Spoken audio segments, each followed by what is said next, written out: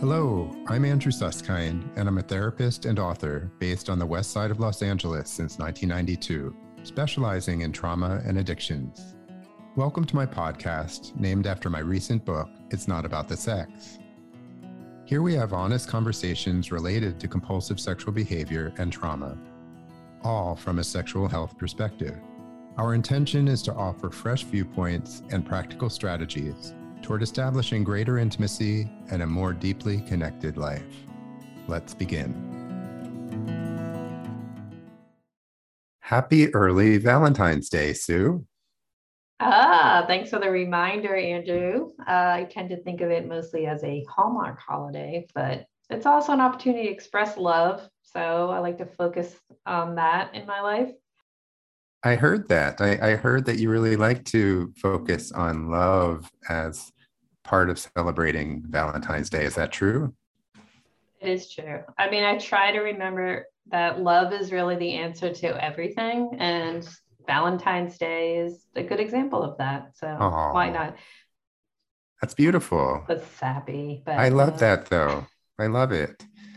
You know, I think that we all have some kind of blueprint with Valentine's Day. And I was wondering, like, how did you celebrate Valentine's Day when you were growing up?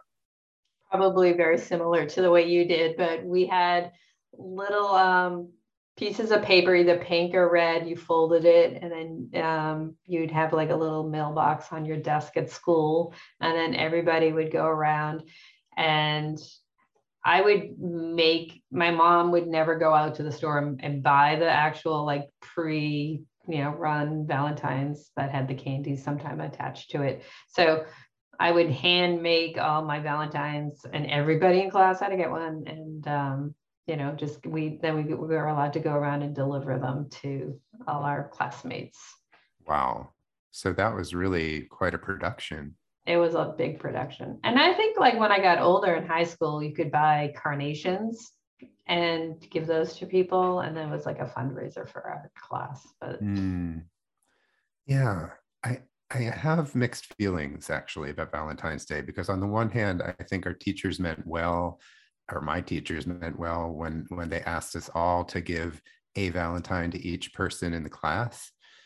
But there's also danger of being excluded and being left out. And I think as grown-ups, it's fraught with this feeling of either being included or excluded, right? sure, of course, So, yeah. so how do you celebrate Valentine's Day nowadays? It's interesting because our listeners aren't going to see this, but I just bought these candies for my kids, and I'm sending them off to them. And that's what I do. I just send things to my children. But as an adult with my adult partner, we don't celebrate it. We don't have anything special planned or anything like that to look forward to. Not because we just don't like it or it's banned. It's just another day, really. Right. I mean, in essence, it is just another day. And yet, I really like that you acknowledge your kids because I've known them since they were born and they're now in their mid 20s and they're great kids or great young adults. And so it is a moment to just acknowledge how terrific they are. Yeah. It's a I mean, beautiful I, thing. I do decorate my house, I have to say. I do have my token hearts that I put up around the house. And I think it's just a good reminder, even regardless of us talking about it with my partner, that it's just, there's hearts all of a sudden that show up. So I mean, I'm sure he knows who puts them up, but they're just around during this month of February. Doesn't St. Valentine put them up? Maybe. Well, I have a similar kind of approach. I mean, I'm not abundant with hearts and flowers and that kind of thing, but I do like to acknowledge my husband, and I also acknowledge my aunt who's aging and who has been an inspiration for my entire life. And so whether it's just a little bit of chocolate that they enjoy or really spending time together, I think that's what really counts the most, right? Yeah. But it's but I also want to recognize that, we talk about, issues with sex and love on this podcast. And there are a lot of lonely people, like we talked about in December. And there's a lot of people who struggle with what it means to give and receive love. And I'm one of them for sure. I always have been. I think I've come a long way, but still have a long way to go. And so that it's tricky, because I think it can be a painful holiday, and it can also be a reparative holiday. So hopefully through our podcast today, we'll set the tone for both. Yeah, no, I understand that. And I think you're right when you say that it's tricky, because society puts pressure on us. I think during COVID, it may have made it a little easier for people who have a hard time around this holiday, because you can't really even go out, and you're not really doing anything different, sitting home alone, thinking like, oh, everybody who's on a date tonight is out at a really fancy restaurant or something. But which just isn't true. It's not true. It's not true at all. We're in our slippers eating frozen food. Right. Yeah. But I think what's interesting is that there is history behind this particular holiday. And do you happen to know the origins of Valentine's Day? I thought it was something to do with Saint Valentine, whoever that was. But yeah, not really. So I'm interested to hear what the actual origins are. Yeah. Well, I did a little research, maybe 5 minutes or so, on Wikipedia. And this is what it told me. It says, given their similarities, it's been suggested that Valentine's Day has origins in the Roman festival of Lupercalia, held in mid-February. The festival, which celebrated the coming of spring, included fertility rites and the pairing off of women with men by lottery. Huh. At the end of the 5th century, the Pope forbid the celebration of Lupercalia, and is sometimes attributed with replacing it with St. Valentine's Day. But this is the important part. But the true origin of Valentine's Day is vague at best. It did not come to be celebrated as a day of romance until about the 14th century. Well, no, a lot of these rituals do come out of like pagan celebrations, like the celebration of spring and fertility. That's kind of where Easter came from. So it looks like there's a lot of similarities between those two. For sure. I've never heard of that story. Yeah, me either. And I really didn't know any of it, but it gives a little more context of the possible origins, although nobody seems to know for sure. Nobody knows. It's still a mystery. Well, that's good. I'm glad it's a mystery. Yeah, it kind of makes it more mysterious. Exactly. So let's shift gears a bit. I thought about what we could focus on today, and I thought about the book, The 5 Love Languages. Yeah, I'm very familiar. Yeah, I read it many years ago, and I thought this is simple in some ways, but it seems so damn accurate. And I started quoting it to clients, which is always interesting when I start to quote a book. But because we're approaching Valentine's Day, I thought we would talk about love, and specifically taking a look at the book by Gary Chapman. So it sounds like you're familiar with these 5 love languages, Sue. Is that right? Yeah, that's correct. They do come up a lot for me. I don't know why more recently. Maybe it is because Valentine's Day is coming, and other people have been referencing this too. So it's interesting to hear that this was on your agenda as well, because I took this quiz many, many years ago. And when you proposed we talk about this, I was like, oh, I know what I am. And then I redid the quiz because I hadn't done it in forever, and I was shocked. So I don't know if I changed from where I thought I was, but it's interesting. Well, maybe you're evolving. Oh, maybe that's your it. Love language is expanding or shifting or taking new shapes. So this is what I think is so universal about this book. Okay. First of all, once we know our primary love languages, we actually build awareness related to what helps us feel lovable and desirable. So I'll just say that again. So if we're able to identify our main love languages, that's what really is what helps us in our heart of hearts feel more loved and more desired, right? So Mhm. that's the first principle. The second thing is that unconsciously, we actually try to give our partners what we really want. So if our love language, my top love language is quality time, for instance, and so without even trying, I end up giving my partner quality time, thinking that's what he wants, right? Right. That's You're going to reflecting really yourself, right? exactly, but it's an unconscious kind of automatic way of expressing oneself, but it actually backfires a little bit because that's not necessarily what the other person wants, right? And we'll get to that. So the next thing is that if we find out what our partner's love language or love languages are, we can do our very best to try and give our, how can I put this, to speak those languages, to become fluent in those languages as we reach out and try and understand, oh, so they like words of affirmation, right? That may not be the most fluent thing or the most automatic thing for me to do, Mhm. but I can learn, oh, words of affirmation helps them feel desirable and lovable. So doesn't it behoove me to be able to muster up some words of affirmation from time to time, maybe a little bit more than I would naturally, right? Right. Yeah.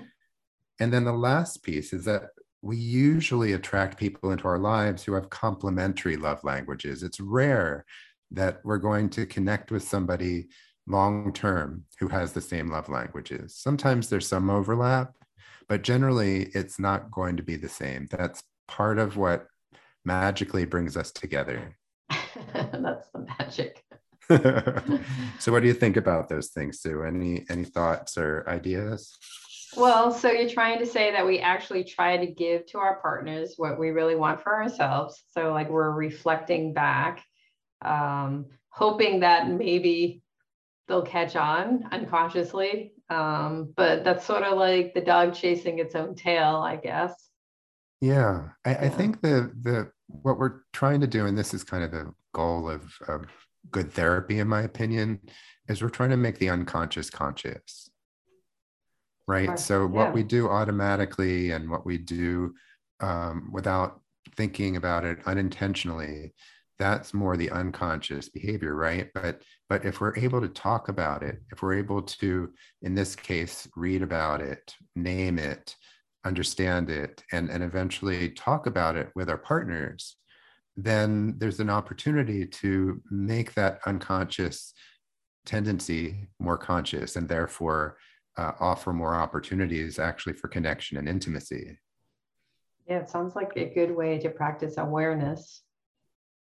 Absolutely. I mean, I Yeah. think the awareness is foundational, and it also takes a particular kind of compassion, a particular kind of willingness to really learn our partner's language. That it's a gift to our partner, right? To understand what their language is, and then to take it upon ourselves to say, huh, I think I need to learn this. I think I need to be able to express this and show this to them in order for them to feel more connected to us, actually. Right. So, do you think that this shows up for people in like healthy relationships, or do you think people need to take this test or quiz when they feel like there's something off? That's a great question.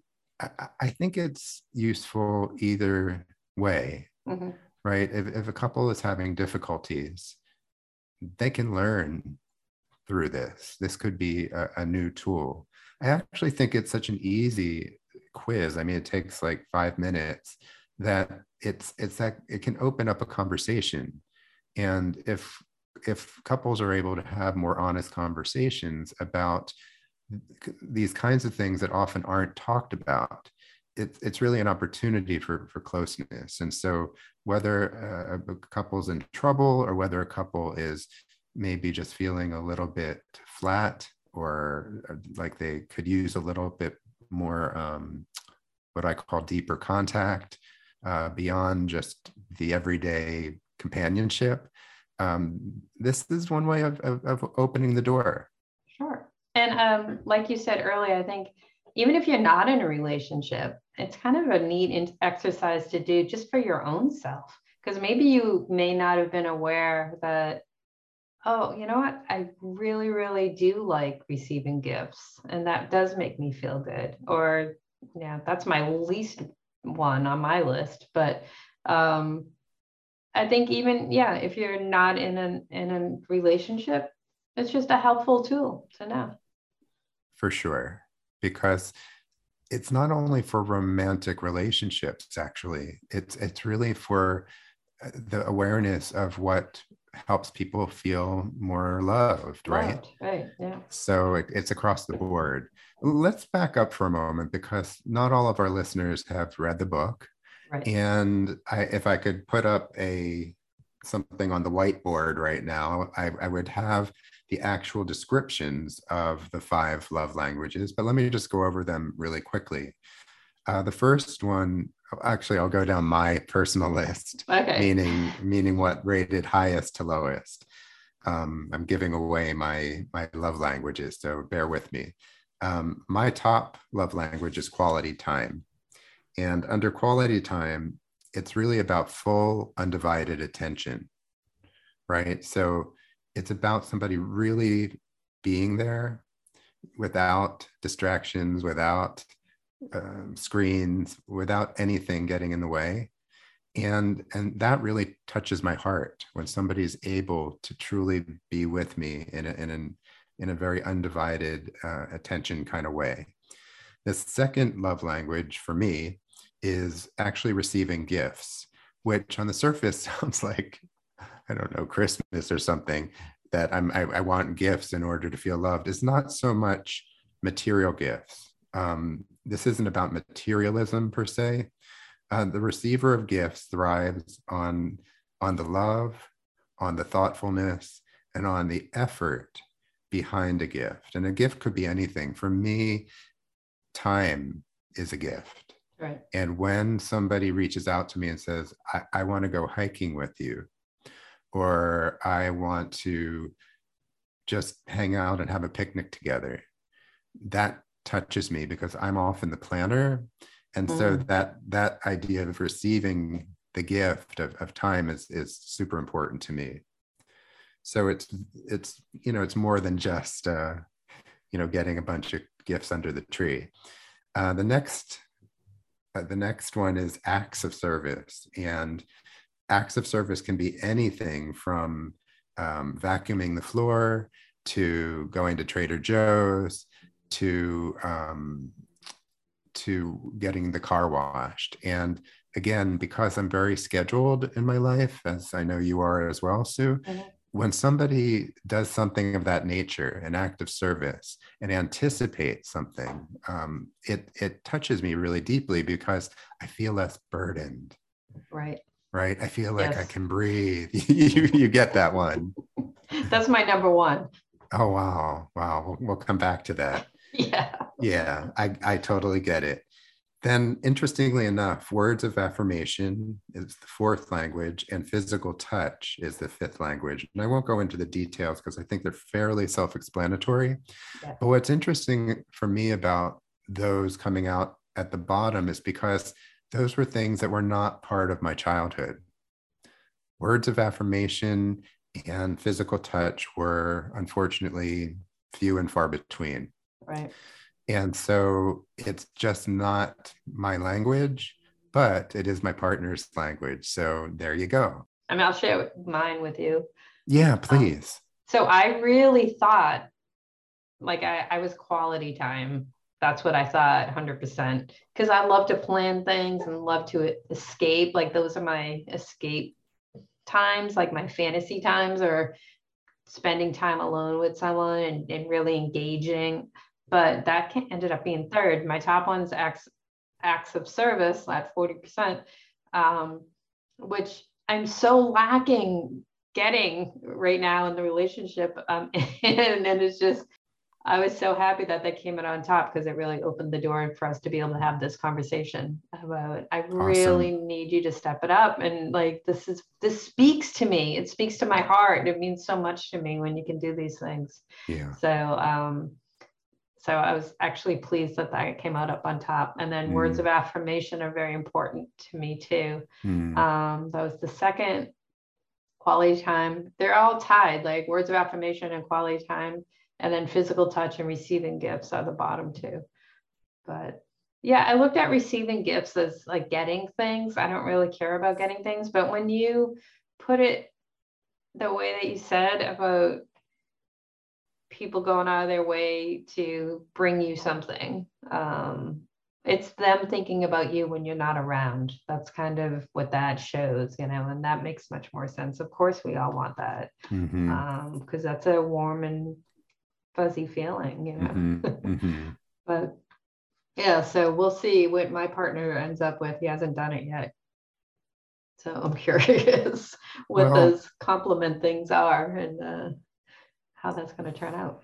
well, keep me posted, because chances are, if nothing else, it opens up a meaningful conversation. And something to just say about this is not a scientific or psychologically evidence-based kind of quiz, but it is a way to start to look at what really touches us. Yeah, and that we're all different, and that there's gray areas between all of these, obviously. I mean, you've touched on a few things, and it's not just only acts of service or quality time. There's different levels of different things. Exactly. And all of the love languages have energy and have meaning behind them.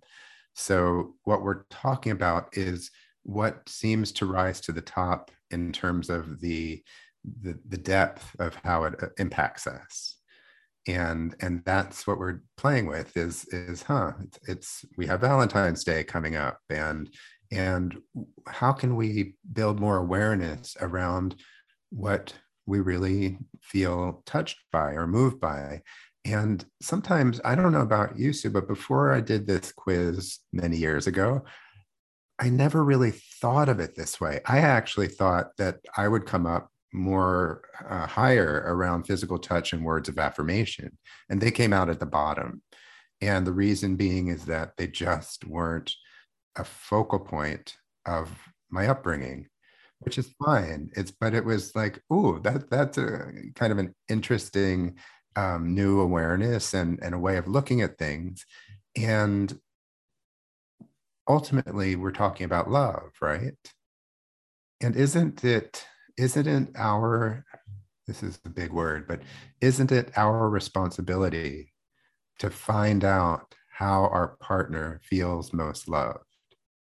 Sure. I mean, this is a great opportunity. And I think embracing just the Valentine's Day holiday, like let's do that quiz on Valentine's Day with your loved one and for yourself, and take the opportunity to explain to him or her how you want to be loved and embrace how they want to be loved. Exactly. And we will definitely put the website in the notes for this podcast. And what I also recognize is that the five love languages are like a springboard for learning about ourselves and learning about our partners and even if you don't have a partner, don't worry about it. Know that this is information and awareness that you can carry with you for the rest of your life, not to take it too, not to be too stuck on what's what, right? Right. Not to Yeah, you get don't need to take it too literally. But exactly. but yeah, read into it a little bit and it helps you figure out what feels good. And then, like you said, like you were surprised that physical touch wasn't a part, it wasn't really a part of mine either. And I don't really like being touched, even though I love nice hugs, but I don't Right. like when people come up behind me. It like just doesn't feel good to me. It doesn't feel good at all. And it's kind of off-putting a little bit. So it goes back to, oh yeah, maybe as a kid I wasn't ever really touched or given that type of care. So that makes sense. And like you said, that's okay. That It's it's not only information. it's not only okay, it actually helps you establish boundaries. And I'm the same way. If I'm relaxed, I can receive touch much easier. If I'm stressed out, it just doesn't feel good. Right. And so it's almost like inside of me, there's like a green light, yellow light, red light. And I'm with you. It has the circumstances, the conditions need to be a certain way. But going back just before we move away from this, I want to say that at one time I was very, how can I say this simply? I was very narcissistic about what I wanted and how I wanted it and when I wanted it. And that's entitlement. That's, no, it's It's that also idea rigid. of it is rigid. Yeah. And so part of what has happened to me through the years is this possibility that the rigidity doesn't have to be so intense, that there can be more flexibility, and that there can be more vision of, oh, there's someone on the other side there who has his own desires, and it's not just all about me. And I think that's what opened my eyes partially. I mean, I've been working on this for many, many years, but I think the five love languages also help us get out of our own way, really. Yeah, that's great. I like that you put it that way. And I like that you can work on these things too. Like mine changed over the years, but even like the touch thing for me was so in my way for a long time that I would just go get massages just to help me allow that touch in a therapeutic way to work easily through, those issues that I would have with touch. So there's ways to overcome the things that you can see that you may be lacking, and you can work on it. For sure. And just to piggyback on that, I think when we work on ourselves, when we're conscious beings that want to learn and grow, there's the opportunity to work on these issues, the five love languages, wherever we go. So it's not necessarily with a romantic partner. It could be with your kids. It could be with my aunt. It could be with friends, with you and I. And so it's something that can be carried and can be portable, no matter what. Yeah, that's great. I mean, life is always throwing opportunities at us to try out new ways of reacting to different circumstances. Exactly. So, as we often talk about on our podcast, we are biologically wired for connection, and we're biologically wired for love. And I just want to remind our listening audience that this is not just about one day out of the year, right?